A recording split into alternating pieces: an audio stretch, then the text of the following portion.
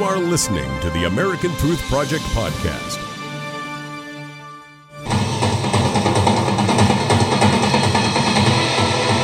So, in order to attain some socialist, utopian, wacko, predetermined racial quota, Harvard allegedly scored Asians lower on their personality scale. This despite, on average, the exceedingly high grades and test scores of these applicants. That is discrimination. And this is why affirmative action in every form is so wrong. Joining me now, the founder of the American Truth Project and Daily Ledger contributor, Barry Nussbaum. Barry, affirmative action, simply put, in my opinion, is anti-American.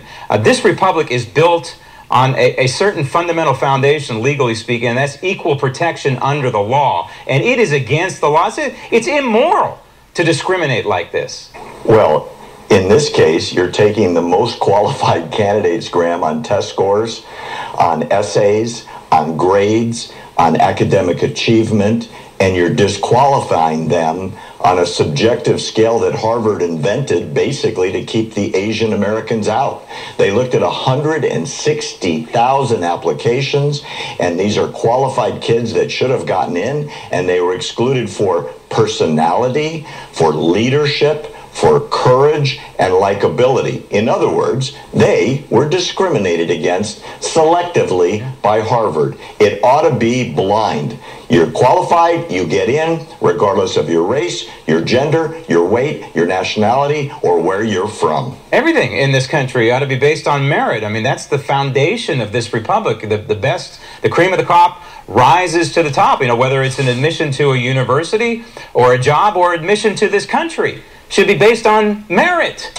How good you are. Exactly. That's it. I'm sorry, but that's it. And this is clear discrimination. Now, I love this, what President Trump did.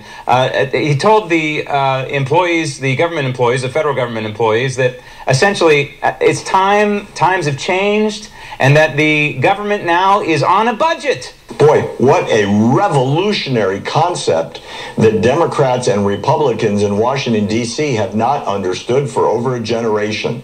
You don't have money, therefore you stop spending as much. And the backlash, Graham, is tremendous, as if Trump hates workers in the federal government and he's doing this to hurt them.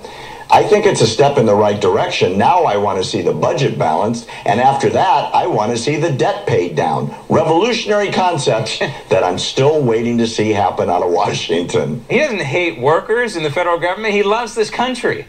And that's why he's making moves like this. And if they don't like it, they can go find a job in the private sector. There's a healthy job market out there right now. This is not healthy, though. Out of Florida, I hope this is an outlier, Barry.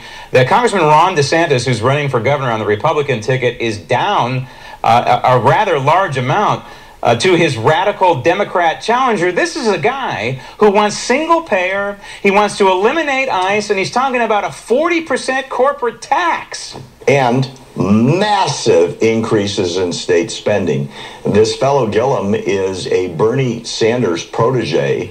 I think he's up in the polls for two reasons, Graham. One, he's going to absolutely outspend everybody in the history of Florida to pass out the free stuff wagon. That sounds really good to people that want stuff for free. And number two, the comment that DeSantis made about monkeying up the budget is now calling him a racist in the eyes of many pundits. What's really amazing, Graham, right now is research is coming out that something like 50 politicians in the last decade have used the same term. White politicians, black politicians, Republican politicians, and Democrat politicians in the White House and all across the country.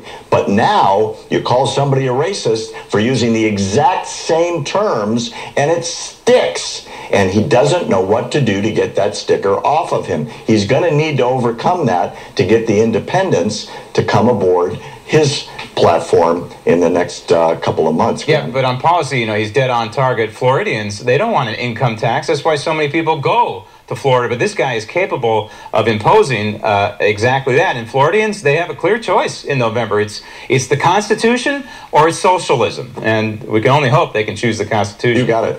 Barry, thanks. Thanks for listening to the American Truth Project. a 501c3 nonprofit. Please subscribe to our podcast and follow us on our social media channels to stay plugged in to the truth. Go to americantruthproject.org and subscribe to our newsletter to stay informed on the latest news.